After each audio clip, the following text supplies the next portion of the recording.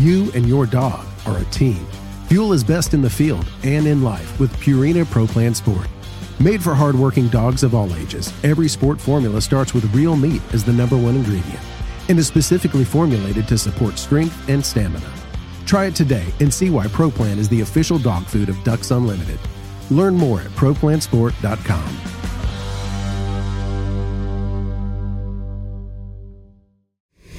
Can we do a mic check, please? Hey everybody, welcome back to the Ducks Unlimited podcast. I'm your host, Chris Jennings. I'm your host, Dr. Mike Brazier. My name is John Gordon. I'll be your host. And I'm your host, Katie Burke.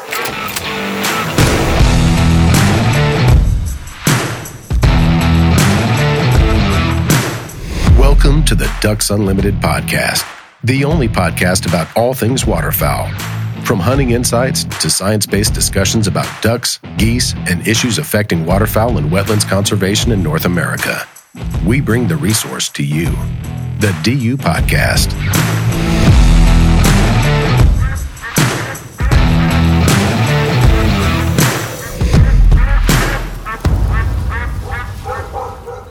Hey everybody, welcome back to the Ducks Unlimited podcast. I'm going to be your host on this episode, Mike Brazier, and joining me in studio is my co-host, Chris Jennings. Chris, how are you? Excellent. How are you? I'm doing great. We have a really exciting episode for you today. We always say these are exciting episodes. This one is. They are exciting. And this was a bit of a special treat because we're going to be talking with professional photographer Gary Kramer.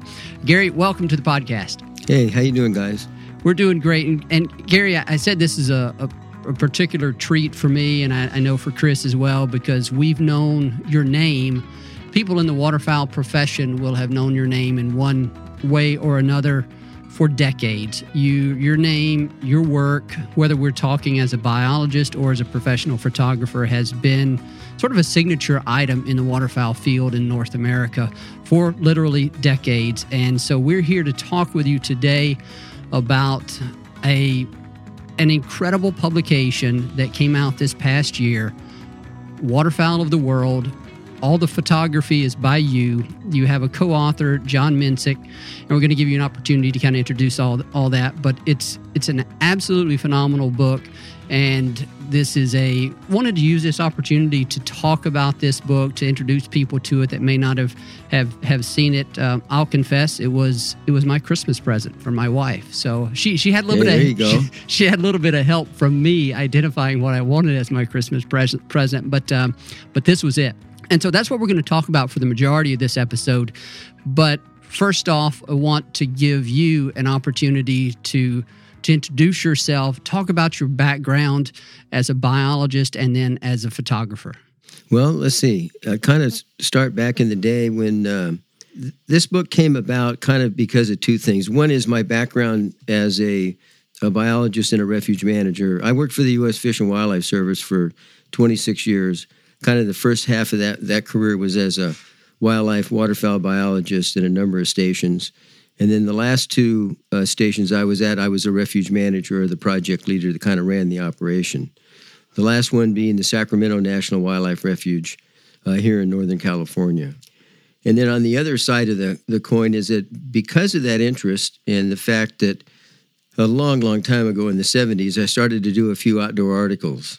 And for some initially local magazines and eventually national magazines. And I pretty quickly found out that if you're writing a story, it's way easier to sell if you can put photos with it and give them a package.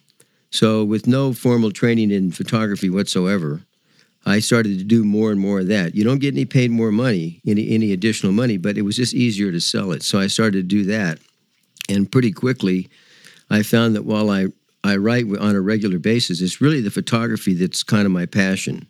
So then that is kind of the two things that put this together. The background that I had as a biologist and a manager, the fact that I had done a bunch of writing and a lot of photography, then I said, well, this is something that I've always thought about doing, but can I really do it? And that kind of set the wheels in motion. Chris, I know you've had a had an interaction with Gary for a long time through your work on the magazine, and I know you have some questions for him in that context. Yeah, Gary, obviously you work probably much closer with John Hoffman, our photo editor. But, like how we mentioned off air before we came on here, you are one, and one thing I want to point out is some of our listeners and DU members, the millions and millions of eyes that have read Ducks Unlimited magazine over the years would be very familiar with your work, Gary. And that's because you have the only photographer that we have who has like a long-standing, really just a notable achievement, really, of how many years in a row and how you've had an image in Ducks Unlimited magazine, every single issue for how many years again? You want to clarify that? Yeah, well, we were talking about that. It depends on whether you count 22 or 23, but either 25 or 26 years consecutive, every issue I've had one image in minimum. Generally, it's not one, it's several, but I've been very fortunate that I stay in contact, get new stuff. I think that's the key, is submitting new images all the time. And I've been very fortunate. I look at it, every magazine when it comes out, because I never know until I see the magazine exactly what's used. So I kind of open the magazine and flip through the pages. And if I don't see a photo of mine pretty quick, I start to get a little concerned. And if I ever have an issue without one, I might just have a heart attack on the spot. So I've been very lucky. I'll let John know that for sure. Just for your well-being, I'll make sure that John knows. But, our listeners and readers are also going to be very familiar with not only Gary's work, but also, this Waterfowl of the World book, because we did an excerpt in the magazine last year when the book came out. We did a photo essay, more or less. And it was fantastic, very well received, beautiful layout. I mean, it was just spectacular. What did that mean for you, kind of having us do the excerpt from the book and create this photo essay to kind of help you promote it? Well, it probably was the single most important thing that occurred, because the timing was just perfect. The book had originally was supposed to come out like October 1st, and because of all the supply chain stuff, it really didn't come out till December 1st. And that article was in the November-December issue. So it was really the launch of the book to the public, let them know it was out there and where they could get it. And I'm telling you what, I can't thank you guys enough for the number of orders I got that I know came directly off that article. And it was, it was an 8-pager with a ton of photos. So it was really one of the things I was most proud of from a standpoint of portraying my work. But you guys did a super job on getting that out there. And then those sales have continued. This book has been selling like crazy, to the point that it's my belief that Amazon's out of them at the time. And the only place you can get them is directly from me. And I have some left, but I've sold 3/4 of the print run in 1 year. Gary, why don't you go ahead and tell people where they can find this book? We'll cover this again on the back end, but for people that, for whatever reason, may drop off of this episode later on, go ahead and tell them right now where they can find a copy of the book. Yeah, the best way to do it, and the easiest really, is to go to my website, which is Gary Kramer, KRAMER.net. And you'll go to books, click on books, and then they'll come up, and then you just click on Waterfowl of the World. There's actually 2 editions. There's a standard edition, which is $99 shipped anywhere in the U.S. And then there's a limited, which is the book that you have there in front of you, the limited edition. And that's $250. That was a limited run of $250, leather cover, comes in a slipcase. And then you just you click on the PayPal button and it becomes automatic. So that's Gary, Gary, Kramer, KRAMER.net. Go to books, click on the PayPal button, and you got a book. And if you're into waterfowl, whether it be just North America or if you have an interest worldwide, it's worth every penny, whether you choose the $99 or the $250. It's an absolutely fabulous book. We're going to get into that here. But Gary, before we do that, I wanted your thoughts, like as a professional wildlife photographer, but then also starting out as a manager. How do you view, I guess, sort of this synergistic role between photography and our ability to reach the public with regard to the value of natural resources and the importance of the conservation work, the management work that you've been involved in for so many years? Well, I think, the photos are super important, because this is a book is a good example. And then I did a book prior to this that was a coffee table. I've done several. Actually, this is my 7th book, actually. And what people typically do is they flip through all the pages, they look at the photos, and then they'll go back and read something that they have an interest in. It's not the type of book that you read like a novel from front to back. And I think photos, whether it be DU Magazine, books like this, it really brings it to the forefront of what we're trying to do here from a conservation standpoint, from a hunting standpoint, and because photos catch people. And as a result, that's always been the thing that I tried to get out there is get quality photos out that people can appreciate. And then, writing, I do plenty of that, but that's frankly secondary. But then you go to the text or you go to DU Magazine and then you read the text. So I think photos are super important, probably the single most important in getting people excited about things. Well, I can tell you it does that. Chris, anything else before we jump into into a description of the book? No. I think we jump right into the book. I'm excited. Gary, I'm going to give you an opportunity to introduce this book to people. I know you've described it a number of times, and I could take a stab at it, but I want to hear the way you describe it, what it means to you, and what you think it will mean to other people. It's a book that worldwide, there's 167 species of waterfowl, and that's full species, not subspecies. That would be unreasonable to figure that to get a photo of, there's 7 subspecies of Canada geese and 4 cackling geese and so on and so forth. But there's 167 full species. And there really had not been a book done since the late 90s that covered all the species. And that was called The Natural History of the Waterfowl by Frank Todd. Now, he didn't take all the photos. He did write it. But we're talking about 90s technology. There was no digital photography as we can do it. It was all slides, and the quality of the images, while they were good for the day, frankly, were not up to par what we have now.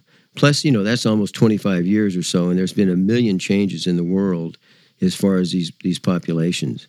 So I kind of embarked upon this thing figuring, well, it's something I'll do once in my life only. And it's going to be expensive. And at this point in my life, I decided I would just bite the bullet, spend the money, and spend the time. So eventually what happened is it was a 4-year project. And at first it started out as pretty much a coffee table book with mostly photos. But then as time went on, I really realized that there was no biological information that was available either.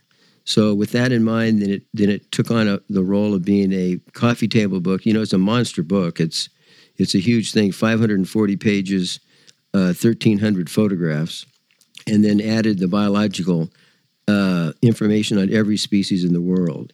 So then I hit the road, and I went to 40 countries in 36 months to get the photos.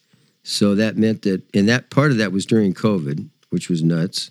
And I just kept at it, getting the photos, and then, came home and wrote the thing. So it really is my opus, kind of the last big, huge thing I'll probably do. I mean, it was such a massive undertaking. So I really look at it at the culmination of my career, both as a biologist, my interest was always in waterfowl. I did my master's degree on black brant in Mexico and their migration. So started with that. Then I did my education. Then I worked for the service and then became a photographer. So you put all these factors together, and I came up with this book, which is really, just because I did it isn't, I'm not saying this, but it really is one of a kind. And there'd be nobody, I don't think, quite crazy enough to get it done like I did over those 4 years, but got it done. Yeah, 40 countries in 36 months. You were traveling, getting after it there. That's awesome. Gary, your comment there about the praise that you described there is not just yours. One of the unique things about this book is there are 2 forewords in it. One by Dr. John Eady, the other by former CEO here of Ducks Unlimited, H. Dale Hall. I know both of those guys. They're both outstanding professionals and individuals and leaders in this field. And Dr. John Eady, I know you're very familiar with him. He is the Dennis Raveling Endowed Chair in Wetland Biology at the University of California, Davis. And we've had him on several episodes here before. And I want to read a little bit from his foreword, because knowing John and knowing the type of person and intellectual that he is, to read this and have John's praise is got to be pretty special. He writes here, the amount of effort it took to produce this one-stop comprehensive compendium is almost unimaginable. Kramer traveled to 40 countries in 3 years at his own expense to photograph all of the 167 species of ducks, geese, and swans on the planet. Just seeing the majority of these species would be a lifetime accomplishment for many of us, but to photograph them so exquisitely in their natural habitat is something well beyond the grasp of even the most accomplished wildlife photographer.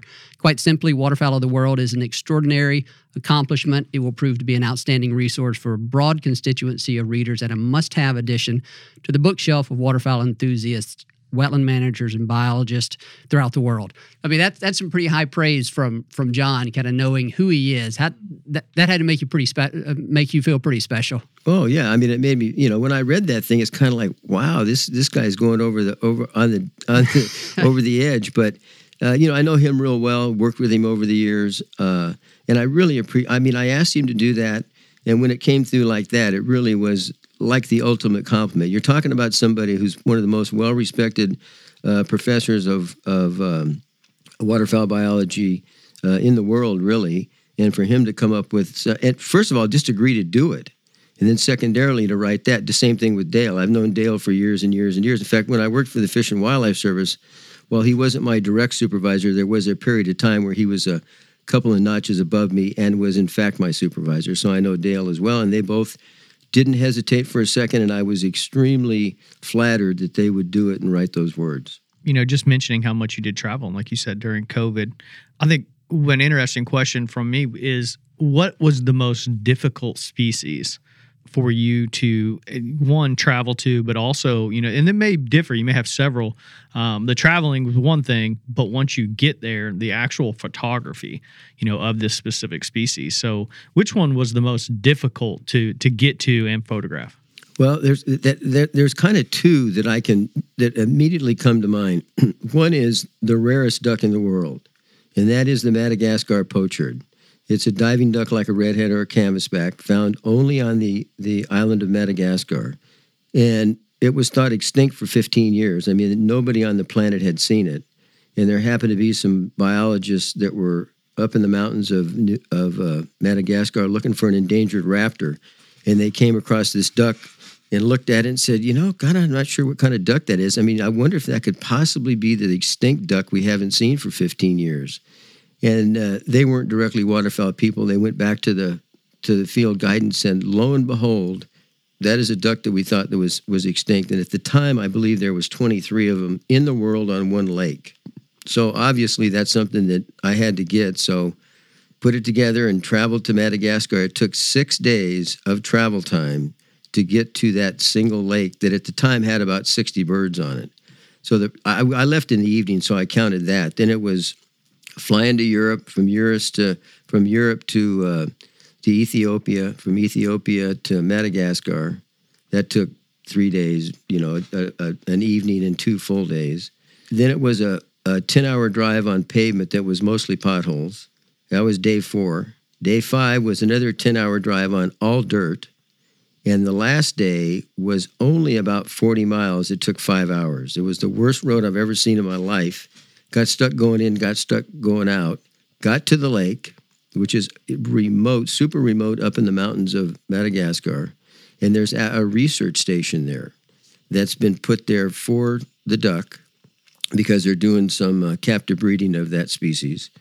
And for these raptors that are, and other birds. Hiked down to the lake, got in a yellow canoe that had been on that lake for years, that the birds were somewhat habituated to. And within the first 10 minutes, I got, 24 photos of the most endangered duck in the world. That's awesome. So once I got there, it wasn't. So I stayed there 3 days, got all kinds of photos, probably more photos of the Madagascar pochard than anybody on the planet even has, and got the most difficult. Not the most difficult, the rarest one. So that's kind of one side of the coin, which is getting to the rarest duck in the world. Did you have a guide? Like yes. When you got, okay, so did you have to call like Madagascar and be like, hey, this is what I'm trying to do. Is there someone that can basically guide me? Yeah, throughout the book, what I found is that wherever I went, I always had to have a guide of some sort because I wasn't about to go there and try to figure it out myself in the limited time that I had. So one way or the other, I would either hire somebody or find somebody to help me once I got there. And in this particular case, the research station was run by the Wildfowl Trust out of England. in cooperation with Dural Wildlife, which is an endangered species conservation group, and the Peregrine Fund out of Boise, Idaho. So I had a connection in the fact that I could get a hold of those guys ahead of time and say, hey, look, I'm working on this book, and I need to, really, really need to get these photos, and anything you can do will be just greatly appreciated. 9 times out of 10, the people jumped on it and set me up. And this is the case that it was all predisposed once I got there to get a local guide that could put me on the birds. And, we camped out and ate with the crew there, but it ended up working great. And that's what happened really all over the world, is either I hired somebody, or in this case, I didn't hire them. They just helped me out. And then the other one that I say biologically was the most difficult is a duck called the Salvadorese teal. And it is found only in the mountains of Papua New Guinea, nowhere else in the world, and there's none in captivity, not a single one. So it isn't like I could go find it anywhere. So flew to Australia. From Australia, flew to Port Moresby, Papua New Guinea. From there, flew to a village up in the mountains. It has a flight every day, 7 days a week, but generally only 2 or 3 of them make it because the weather's so crappy. Foggy, rainy, overcast. So flew there, and this is a duck that I searched the internet, unbelievable, and I could not find a single what I call professional level photograph. It didn't exist. There were photos through a scope, and there were photos at a great distance that were cropped heavily, but there just weren't any decent photos. So once I got there, it was pretty quick that I found out what the deal was, is that you drive around the dirt roads. The name of the town was Tabubel, which was a mining town up in the mountains. Drive around on the dirt roads. They're a riverine species found only as pairs in family groups, never in flocks. Got out of the car, found a pair the first afternoon, got out of the car, stepped out of the car, and at 150 yards they flew. I mean, it was like they were specks in the distance, but any movement. Well, come to find out in Papua New Guinea, everything, if it flies, it dies. Either the kids shoot them with BB guns or pellet guns. If it's something that you can eat, they eat it. Or if it has a pretty headdress, like a bird of paradise of feathers, and they use it for a headdress. So they're so wary. Anyways, I was there for a week. And the only way I figured I could photograph things was from a blind. So I spent 60 hours, 6 days, 10 hours a day in a blind, waiting for them to come down a river. We'd see them, a pair, and then I'd get on the river in the dark make a blind, and then they wouldn't show up. There's not a lot of them either. Finally, on the 5th afternoon, I got about maybe 6 minutes of photography for 60 hours in a blind, and that's what's in the book. So biologically, they're in a tough place to get to, which was New Guinea. Then you got to go up in the mountains. The weather's always crappy. The birds are super wary. There's not very many of them. And the other thing, too, is that it was also a lot of activity. I'd find a bird and then go in there the next day. And one day I was sitting in a blind, for instance, and I hear chainsaws, and I look out, and there's like slash and burn agriculture happening right next to where I'm sitting. So stuff like that would happen. I'd get all set up.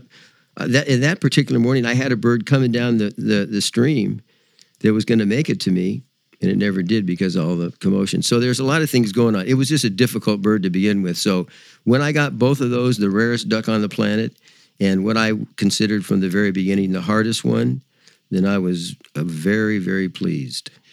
Gary, I'm looking at the photos of the Salvadorese teal right now, and yeah, you got great photos of it. It's not 150 yards in the distance. How close? Do you remember about how close were these birds whenever you finally photographed them? Yeah, what happened with those birds? There was a pair that came. It's a riverine situation. They were coming downstream.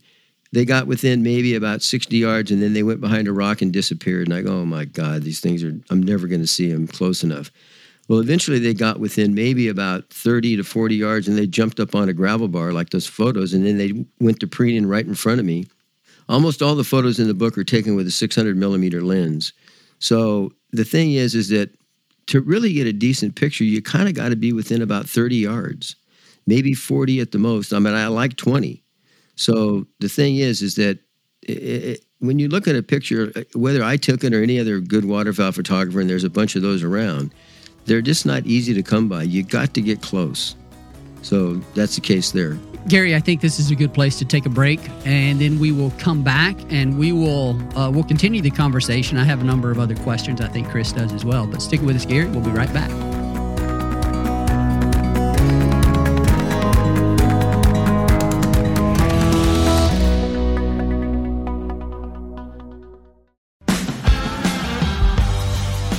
You and your dog are a team. Fuel is best in the field and in life with Purina Pro Plan Sport.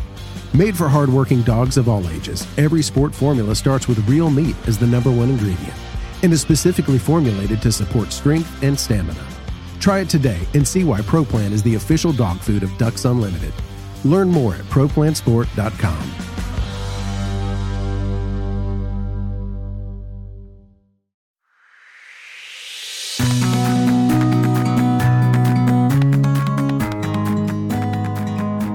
Welcome back, everyone. We're here with professional photographer, waterfowl biologist Gary Kramer. We're discussing his Waterfowl of the World book. And Gary, when we left for the break, you had described what it took to get a picture of Salvador's teal. And in that description, you alluded to one of the things that, as a waterfowl ecologist, I find super valuable in this book.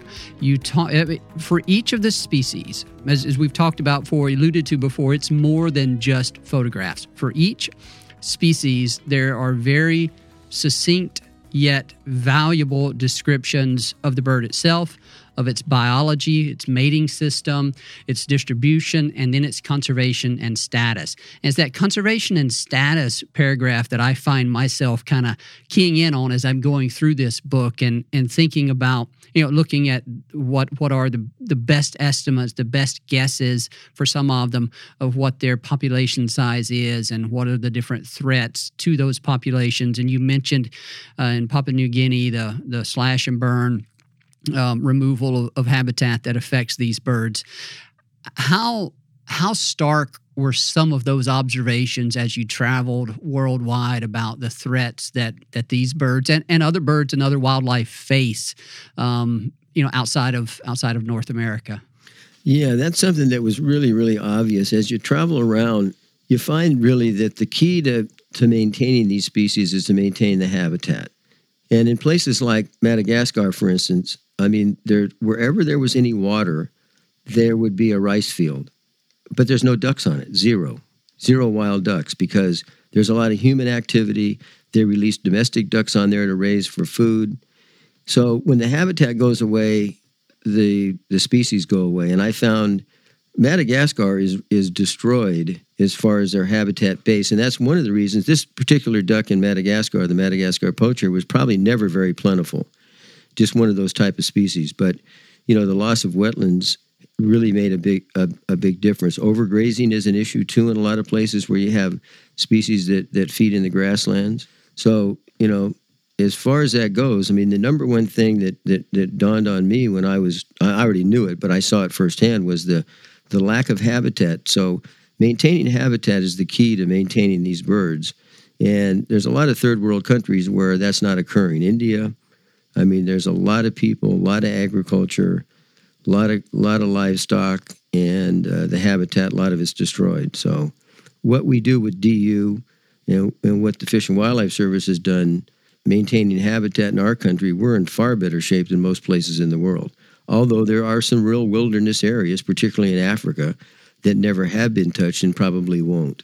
So it kind of depends upon where you're at. Gary, one of the other things that I noticed as I was going through here, and this will be obvious to people as they look at the pictures and then read the descriptions, and it relates to something that just a couple of weeks ago, we put out a little, I guess it was Barstool Outdoors, put out a little social media post about, do ducks mate for life?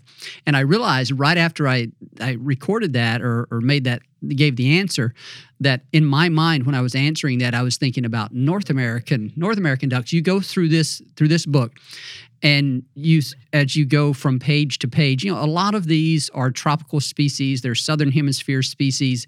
Most of those ducks, tropical and southern hemisphere, you will see from the pictures they're monochromatic. The males and the females are similar in appearance. You'll read the descriptions. It'll tell you that they will pair, or they reach sexual maturity at maybe 2 years of age or older, and then they form lifelong, some of them lifelong pair bonds, more so than we see in the northern hemisphere. And that, whether we're talking about North America or Europe and Asia, that kind of pattern holds as we kind of look across the globe. How much of your understanding of waterfowl ecology was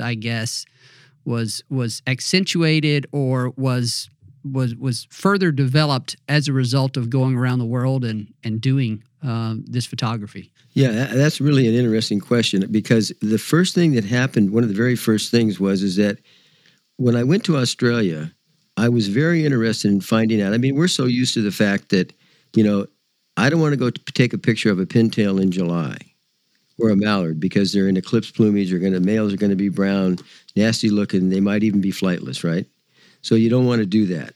So I go, okay, now the seasons are the opposite in the southern hemisphere, Australia, New Zealand, whatever, Africa. So what time of the year should I go? And I started to look through the literature, and it was hard to figure that out, because the reality is, and I've then made a point of doing those type of explanations in the book, is that, for instance, a species in Australia, like a pink-eared duck, they look the same every day of the year, not like ours. And the male and female look alike. There's no sexual dimorphism like a mallard hen and a drake, right? Well, the reason is because a lot of the breeding, for instance, in Australia is based on local rainfall. So biologically, they have to be prepared to mate and raise young any day of the year. So what happens is they don't get to the point to where they're losing their feathers and they're turning brown and ugly. They have to be ready, because if it rains in the outback, could be 300 miles away, then there may be 20,000 ducks for some unknown reason fly there, set up mating and hatch. So the mating and brood rearing is not like our northern hemisphere. It can happen any time of the year. So there are certainly peaks, but that was one thing. So it didn't make that much difference when I'm in. I could go, I could go in July or I could go in December in a lot of the southern hemisphere places. I generally picked what was the traditional breeding season to go to get the good plumage. But it's interesting that was not available in most of the literature. So I call that out throughout the book. I say, what the breeding biology is like in these birds, so people will have an idea of what the bird's going to look like. And that was, so the birds in parts of Africa, exactly as you said, a lot of the tropical species, male and female look alike, and they can breed any month of the year. And the other thing that really jumps out at you as you flip through the pages, you see the phylogenetic relationships just based on the physical appearance of the birds. I've got the book open right now, and I'm looking at the Australasian shoveler. Chris, which bird does that look like? I mean, obviously it's a shoveler, but you see it looks like a blue wing too. It looks like a hybrid between a blue wing and a shoveler.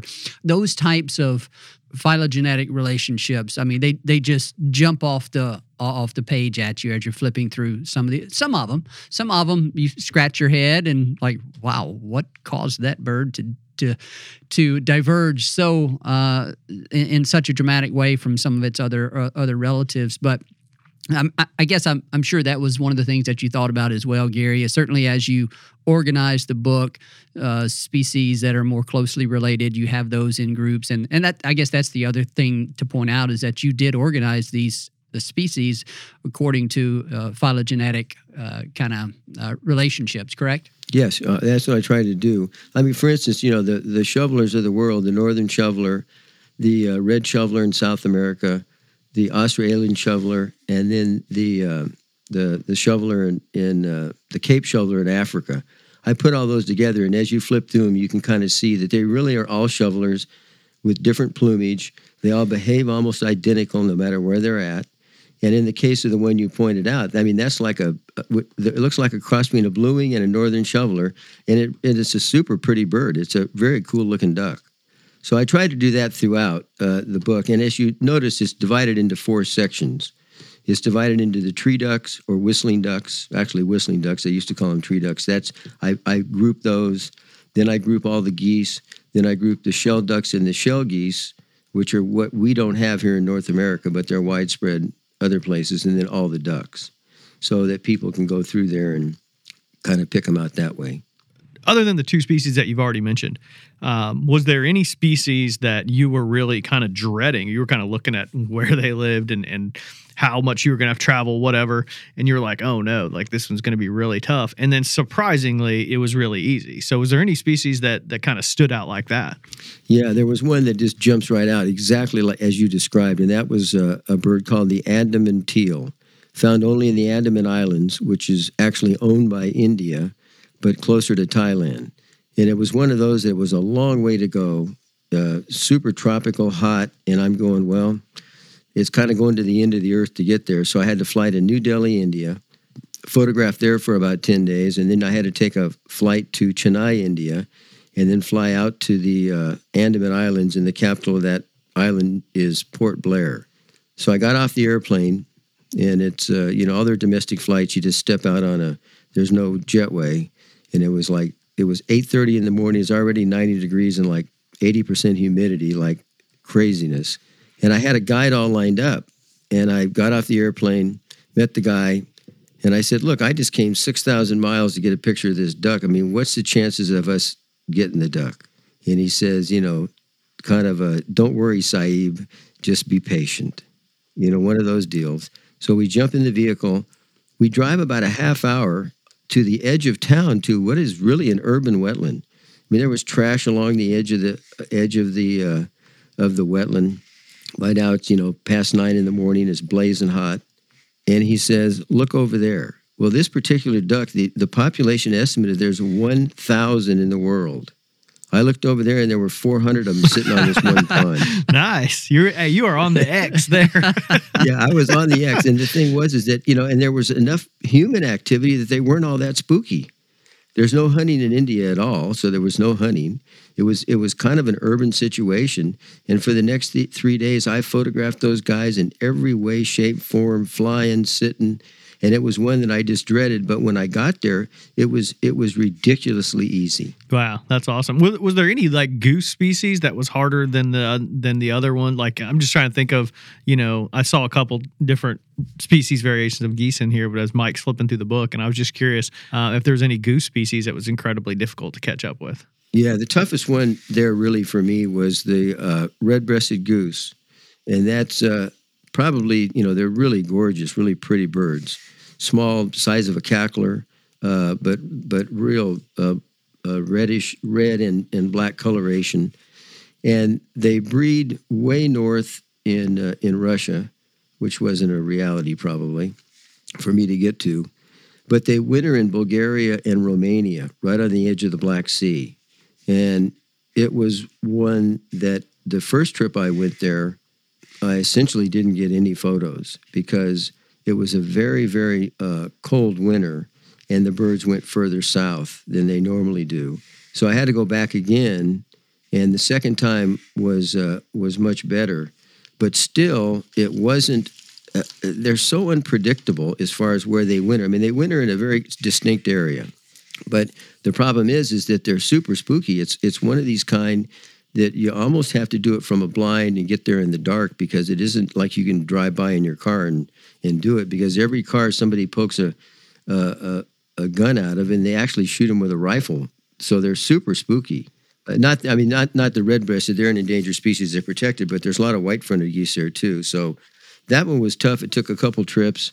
And the second trip, they had moved location. So I arrived there at 8:30 at night, got to where my rental car was, and the guy said, well, we can't rent you a car.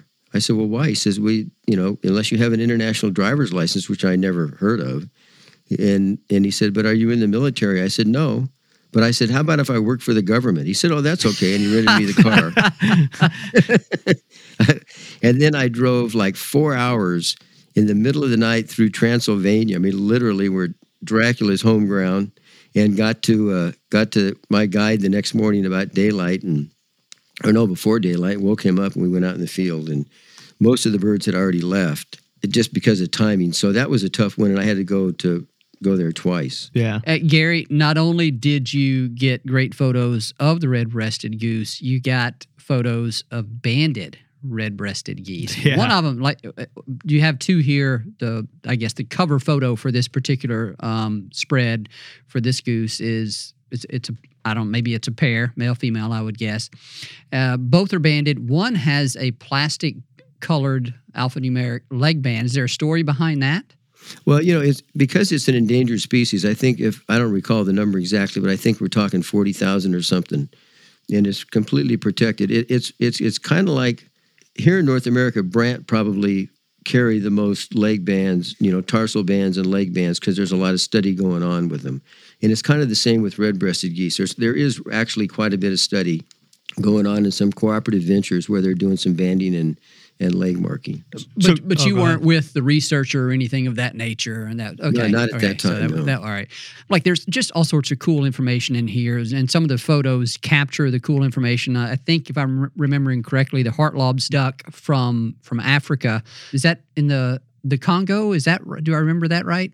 I photographed that in the Central African Republic. Okay. All right. And one of the unique things about it is that you cite that it oftentimes forages in elephant dung, removing the seeds and fruits, and there are that's where you photograph some of them, right? Yeah, that was a real interesting one. The fact is that they're very, very widespread. They're not rare at all, but they're tied to these very unique habitats, which is what they call a bai, which are these openings in the equatorial rainforest, and that's what you see in the book. Is that what'll happen is that the forest is so thick that you can hardly walk through it. I mean, elephants get through it, but it's pretty tough. And then you get these openings where there's usually a wetland and mineral soils, and the elephants will come in there to get the minerals out of the soil. They actually eat the dirt and the mud to get the minerals out of it. And then you find the Hartlob's duck will go in there and forage. And I actually, in the book, have a picture of them standing next to elephants. And then I have a picture of one of those openings at the bottom of that page that shows, I don't know, how many elephants are in there, 30 or 40? Yeah, I'm trying to get to that. It's something of that nature for sure. So there was really interesting things like that and that duck is interesting in the fact that there has never been a wild nest located and described. So when it came to figuring out the fledging period, how long it takes until the birds can fly, what a clutch size is normally, what the color of the egg is, I actually had to go to a waterfowl breeder to find that out because it wasn't available from wild population. That didn't happen to be that guy didn't happen to be in Louisiana, did it? No, it was. It was called Sylvan Heights Park, and that's in North Carolina. And he bred them. Yeah, Paul Dixon at Panola Aviary has some as well. I was actually over there a few months ago. It's the first time I'd ever seen them, of course. And then, of course, it just so happens that on the facing page is the torrent duck. It's an absolutely incredible duck, another one of those stream-dwelling ducks. Was that one hard to locate? That one was kind of moderately hard because they're so widespread. I mean, I have pictures in the book from Colombia at the very north and from Chile at the south. They're very widespread in the Andes. Again, they're a riverine duck found in swift water, trout streams, basically. And you find them in pairs and family groups and ever flock. But because on some of these trout streams there's some boat activity by fishermen, they're not super wary. So as a result of that, I was able to get pretty close to them in both locations, which was nice. But they're a very, very cool looking duck. Yeah, so I wanted to ask kind of similar along with the lines of my other questions that I keep having here, because I think what makes the book and this whole, describing of the podcast is just, for me, man, the adventure behind this book is really cool. I'm jealous that you traveled around the world to these wild places. Was there any place, because it sounded like you went to some pretty rough country. Was there any specific place that you maybe ran into trouble or didn't really feel that safe, or was there any kind of scary moments as far as that goes? Because if you're, trekking through the, African jungles in South America, there's some pretty dangerous places there. You're asking if he had any near-death experiences, right? Maybe. I don't know. I just want to hear the story. I'm a story guy. Okay, there you go. Here's the story on that one. All right. Okay, of all the places I went to, the only time that there was, you never know. The place where you're going to get hurt is in a car wreck in these foreign countries. That's where it's going to happen. Or a small aircraft is going to go, nose in. But then the one time it didn't materialize, but it could have been ugly. And that is that I was in Kenya. And I was photographing African black ducks, which is another one of these half a dozen riverine species that are found in creeks and rivers, found in pairs, family groups. And the guide that I hired, he said, hey, I know where there's several pairs in this river. It's near Thompson Falls, Kenya. So I fly to Nairobi, get in the car with him, drive several hours there, spend the night, get up the next morning, walk to a bridge over the river, and get my binoculars out, and I go, well, God, there's a pair. I mean, here, I just traveled halfway around the world, and the first 10 minutes I got a pair. He says, well, we can't go to the river. I said, well, why not? He said, well, we have to wait for the game rangers to show up. I said, well, why do we got to wait for the game rangers to show up? The ducks are right there. I mean, give me 10 minutes, I'll get to them and get my photo, I hope. And the guy says, there's a rogue hippo that lives in this river, and he's killed 3 people in the last month. Wow. Yeah. So we want to make sure that he's not around, and if you do go near the river, you have to have the armed rangers with you. So 10 minutes later, 2 guys show up. In fact, I even have a photo in the back of the book of the guys with their, World War II rifles. And, they went down the river kind of ahead of me and checked it out. And then once they decided that the rogue hippo wasn't there, I went to photograph him. But they stayed not on top of me because they would have spooked the birds, but, within a good distance of me, they backed off a little bit and I got my photos. But, that could have been, if it wasn't that, if I would have just saw those ducks and ran down there not knowing what was going on, and that hippo happened to be there, I might have been number 4. Yeah. Who knows? But that's why you get a guide. Yeah, so that's why you get a guide that says, look, you can't go to the river. Why the hell not? Well, because, okay, buddy, I get it. There's a random hippo. Wow, that's a pretty good one. Mike, you got another question here? Well, I was just going to confess to Gary that I had not even flipped all the way to the back yet to see the photographer's notes. It looks as though there's a ton of stories embedded in here, and there are photographs of the 2 gentlemen that you talked about, photos of you, photos from the adventure across the world. Man, that's pretty incredible. I guess the one thing that I would ask is, like, was there anything that you would consider a notable discovery for you personally with respect to worldwide waterfowl, or even something that maybe waterfowl ecologists may not have been aware of, or that you had the opportunity to observe? Anything like that? Well, I think that the one thing that was interesting, it was when you look at the conservation status, which you mentioned before, the information that I use for the species that we do surveys on, in the United States, the breeding ground survey and even the midwinter surveys are the best waterfowl estimates on the planet. There's nothing that even comes close. So you usually get estimates from some, maybe even as down to a single individual that has some knowledge of the birds for some of these estimates. And I found that in some places, what I found is that the birds were actually more widespread than some of the literature showed. I would see them in places that I looked at the literature, they're not supposed to be there, but they were there in good numbers. So I actually, on some of the maps, and there's a map with every single species that shows the distribution. So on some of those maps, I took very conservative distributions, and based on firsthand experience, I would expand that slightly. I didn't go crazy and, expand them to giant areas. But if I went to an area where they were plentiful, I would add that to the map. So I found that some of the estimates were quite low and some of them were quite old.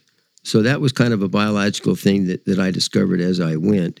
And then most of the, and really the writing in the book is based on internet research. Some of it is my original research on Brant and things like that, things that I've done over the years. But it was really looking at hundreds and hundreds of scientific papers and trying to come up with a reasonable way to describe things, because there was some things that was conflicting information for a particular species.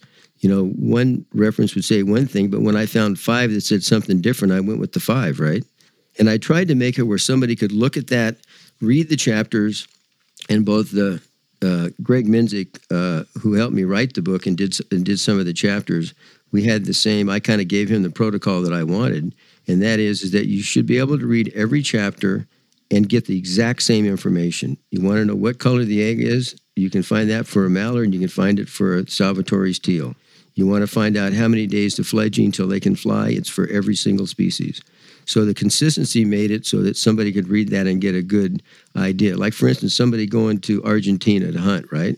He's going to hunt rosy-billed pochards and yellow-billed pintails. He can now look in this book and really find out something about them, as opposed to just going there and pulling the trigger. And I think a lot of the people that are buying this book are DU folks that want it for that reason. I mean, really, hunters are buying 85% of this book, and non-hunters are buying about 15%. I would certainly encourage all my waterfowl professionals, colleagues, waterfowl ecologists, to be in that group to purchase this book. I mean, it's well beyond a coffee table book. I wouldn't even put it in that category. I mean, this is a reference book with world-class photography, lots of great scientific information in there. You might not have it fully referenced, and sometimes that's a good thing, right? Because you get so many references embedded in there, and it kind of takes away from some of the reading.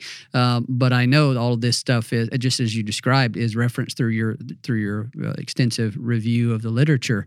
But it's way more than a coffee table book. It's a reference for professionals in this field, and then hunters and anybody else that wants to learn about these books. These birds. So how many, and what are you planning on doing with all of your miles that you racked up flying around the world taking pictures? I bet it was hundreds of thousands. Well, it was a bunch. Yeah. Well, let's see. I just went fishing in Cuba. I've been fishing. I do a lot of fly fishing too, so I've been using it up on a lot of trips. Plus, I book trips to Africa too for game viewing. Yeah. Yeah, so I go to Africa a whole bunch. In fact, I book photographic trips to Africa, the Galapagos, Brazil for jaguars, and India for tigers. So I'm using it. And I said a lot of that to the side when I was working on this book, but I'm kind of back at that. Do you have another book in progress right now, another big project that you wanted to tease? No, I really don't. I thought about that, but I kind of decided, this is my 7th book, and the one before this was called Game Birds, and it was very similar. It was a coffee table book, photos, biological information on all the game birds, pheasant, quail, grouse, and so on in North America. And then I did this one, and it's getting to the point where this one was so monumental. I'm kind of spending my time at the moment catching up on some things like, going bone fishing in Cuba that I wasn't able to do. Surprisingly enough, some of the photography that I did, for instance, a lot of the South American species, I did in a hunting scenario. I was actually in Argentina on a duck hunt, and I'd, tell my buddy, I'm going to shoot like a crazy person here until the sun comes up, and then when the sun comes up, then I'll let you shoot, but I'm going to take photos, and I'm going to call every single shot. And if I say don't shoot, that means I'm taking a photo. So a lot of it, some of the, especially South American, was over decoys in a hunting scenario, and then a lot of them in a lot of the other countries were just very strictly me hiding by the edge of a wetland for days upon end getting a photo. So there was a lot of ways to do it. Gary, this has been an extraordinary conversation covering an extraordinary book, an accomplishment of yours, and I am delighted to have the copy that I do have, and I'm going to have a lot of fun going through it, and I'm going to learn a lot as a result of it. And I appreciate everything that you did to make this happen. I want to give you an opportunity here before we close out to make any other remarks about the book that we may not have covered, but importantly to acknowledge all the people that helped in this process, that made it happen, and that you also, anybody else that you need to acknowledge. Yeah, one of the things that's interesting with this book is kind of the business model is that I financed all the travel worldwide for 36 months, and it was a lot of money. It was a ton of money, but it was worth it to me because at the end of the day, I'll have something that I don't know that anybody else will do, or if they do, it'll be down the road quite a ways. So it's one of a kind. It's not only a coffee table book, it's a contribution to the ornithological literature, but the actual printing of the design of the book and the printing of the book, which was also a substantial amount of money, was all subsidized. And basically what it was subsidized by a number of individuals that I knew through the Fish and Wildlife Service and through my outdoor writing and just folks I knew. And they donated a whole bunch of money to get that part of it done. So the actual design of the book, the printing, the paper, the shipping, it was subsidized by a bunch of people, of which, again, 85% were duck hunters. That's who did it. But because I could do that, the book itself, forget the travel, which was a bunch of money, the book itself came free. So as a result of that, I could give it to Ducks Unlimited, for instance, who ended up with 800 copies plus at half. I give it to him for free for $45. Excuse me, give it to him for free. It's sold or has a value of $90. I asked for $45 back. You keep $45 to do good things for waterfowl and wildlife. I did that with California Waterfowl Association and any conservation agency so they can get the book for free. They sell it for $90. They keep $45 to do good things, and I get $45 to offset my travel. So half of the book basically got donated when it comes to the conservation agencies that were willing to either buy some or sell it. So that's kind of what happened, which made me, that was one of my goals, was to give back too, which I think in that case, half the proceeds from the ones that are being dealt with through conservation agencies are coming back to that agency. I also shipped 250 to the Wildfowl Trust in England and shipped them there free. They got them for nothing. And they're doing the same thing, selling them for $90, sending me $45 and keeping $45. Well, that's just another example of the contributions that you've made, that you continue to make throughout your life and your career to waterfowl and wetlands conservation, and we certainly appreciate it. Yeah, no, I mean, I think this is fantastic, Gary. It's a great story behind it, great story all the way around, and a fantastic book for not just waterfowl hunters either. I mean, this is a fantastic reference, almost a guidebook that, that any wildlife watcher should have. As a reminder, folks can find and can get their own copy of this book by visiting GaryKramer.net. That's Gary Kramer, KRAMER.net. Encourage you strongly to go check it out, make the purchase, or do like I did, request it as a birthday gift or a Christmas gift to someone in your family. That works too. Yeah, it works great. And if you get them from me, they're all signed, and you get a signed copy. And a lot of gratitude from me for picking up a copy, and the people that help finance it, super supportive, and they realize that part of their donations is they're doing that to do something good for the ducks. Gary, thank you so much for your time today. Thank you so much for your wonderful photography through the years and through the amazing contribution that you made here. We really appreciate it. All right, guys, appreciate the time, and season's still going, so good hunting. That's right. Thanks, Gary. And Mike, my birthday's in March. It's coming up. And just keep note of that. And your point is, I said somebody just in your family. Keep note of that. So, okay, I'll make sure to tell your wife. A very special thanks to our guest on today's episode, Gary Kramer. We appreciate his time and all the work that he's done throughout his career for waterfowl and wetlands conservation. As always, we thank our producer, Chris Isaac, for the wonderful job that he does with these episodes and getting them out to you. And to the listener, we thank you for your time and your support of the podcast, and we thank you for your support of wetlands and waterfowl conservation.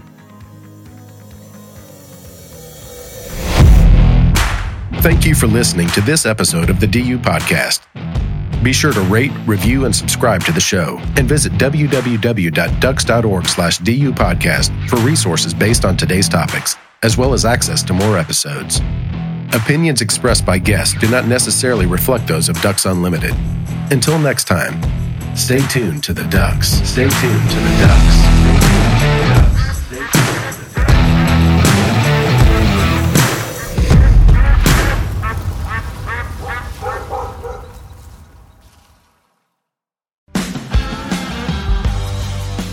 You and your dog are a team. Fuel is best in the field and in life with Purina Pro Plan Sport. Made for hardworking dogs of all ages, every sport formula starts with real meat as the #1 ingredient and is specifically formulated to support strength and stamina. Try it today and see why Pro Plan is the official dog food of Ducks Unlimited. Learn more at ProPlansport.com.